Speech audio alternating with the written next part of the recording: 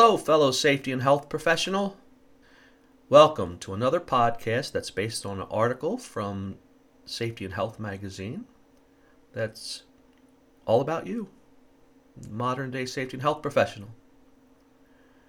This month, we'll be delving into the topic of keeping garbage out of our brain that we don't need to have.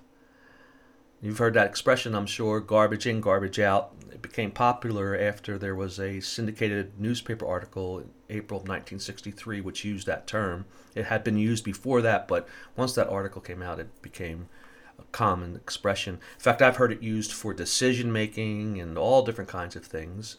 In fact, I listened to a talk by Zig Ziglar, the famous sales speaker, and during one of his talks, he used this term and twisted a little bit when he was speaking about the human mind.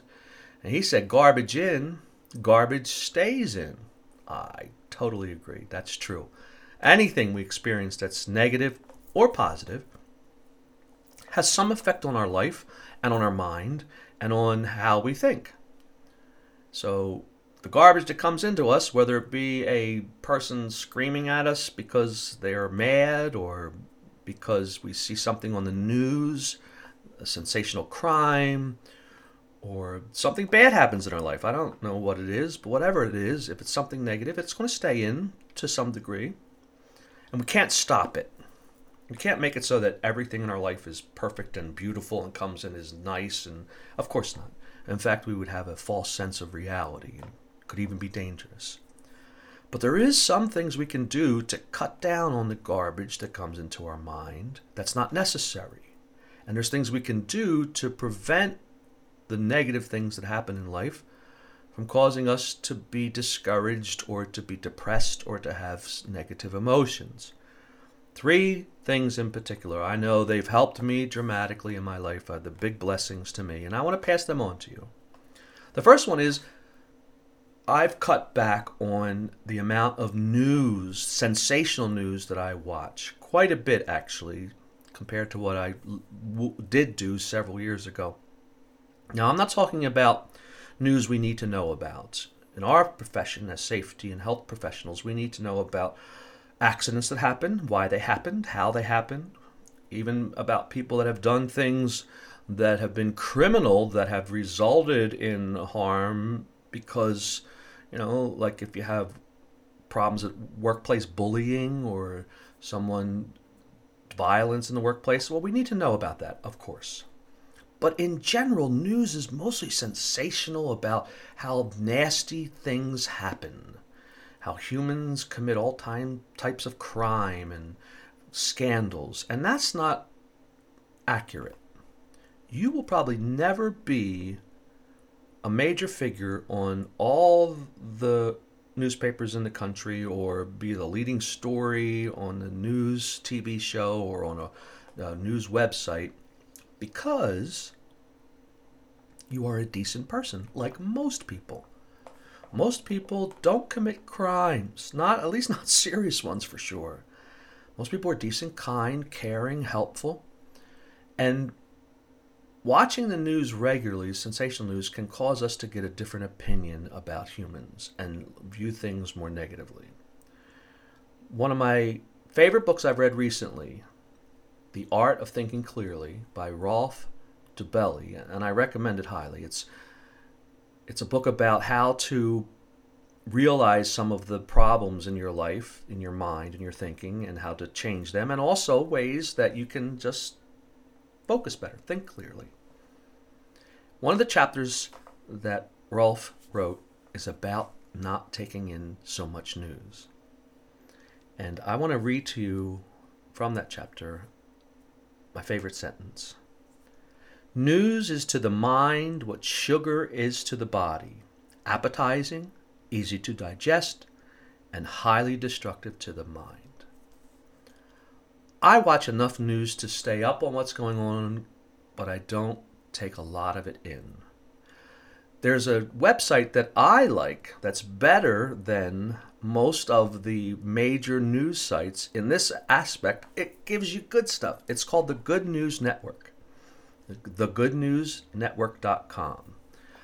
Part of it's free. You can get information from them about the good things that are going on in the world for free. And then some of it is for a nominal fee if you want some more in-depth information.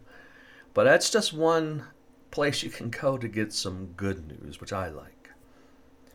The second thing I do that has helped me keep the garbage out and also has made me feel better in life in general is to look for the positive in other people and situations, no matter what it is. Even if something really dramatic, negative is going on in my life, I still try to pick out the good things that are going on. And for me, one of those is I have to go through the TSA security lines, security checkpoints a lot. Sometimes 7 or 8 times a month, 10 times a month, 15 times, I mean a lot. And I was starting to get discouraged about them and feeling like, oh my goodness, I have to go through another one of these lines. And then I said, hold on there, Hawk. Take your own advice. Why not try to notice the positive things about the situation?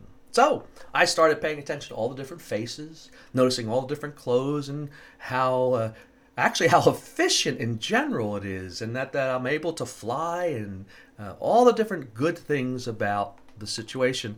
And I've come to not mind it at all. I don't mind at all going through. I would rather not. I mean, if you could tell me I could just go right on the plane, I would do that.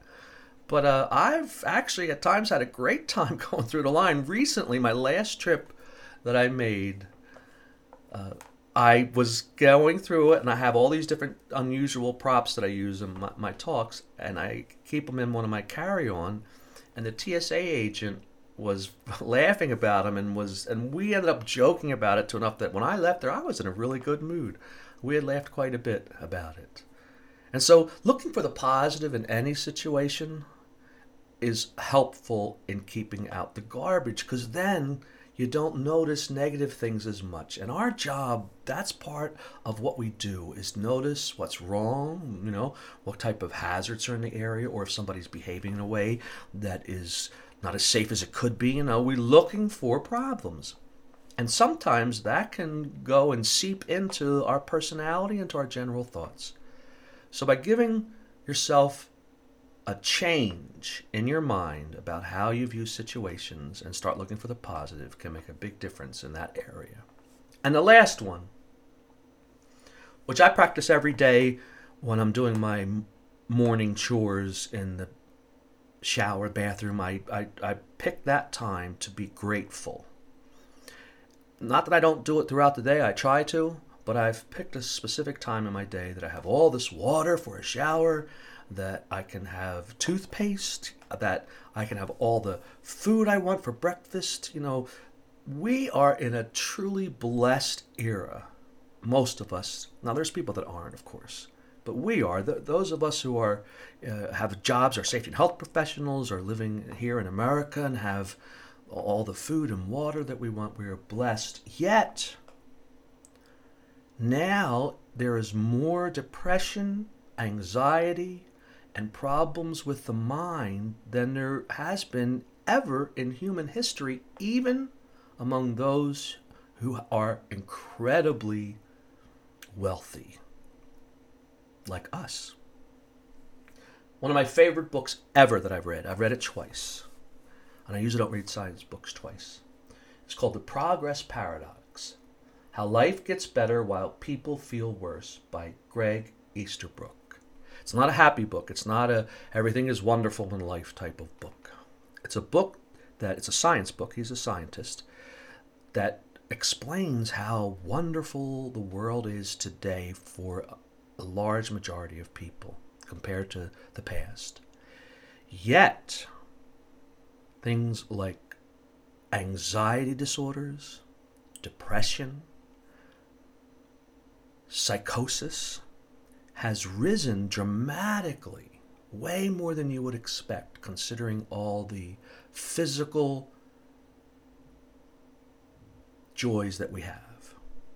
So for me, I try hard to pay attention to and appreciate what I have, and that has helped to keep the garbage out. And I'll tell you one thing that I truly appreciate that has really made me feel good is the fact that I can share with you my thoughts and ideas. And I look forward to doing it again next month. So until then, I wish you a Happy New Year, and I hope 2014 turns out to be the best year of your life.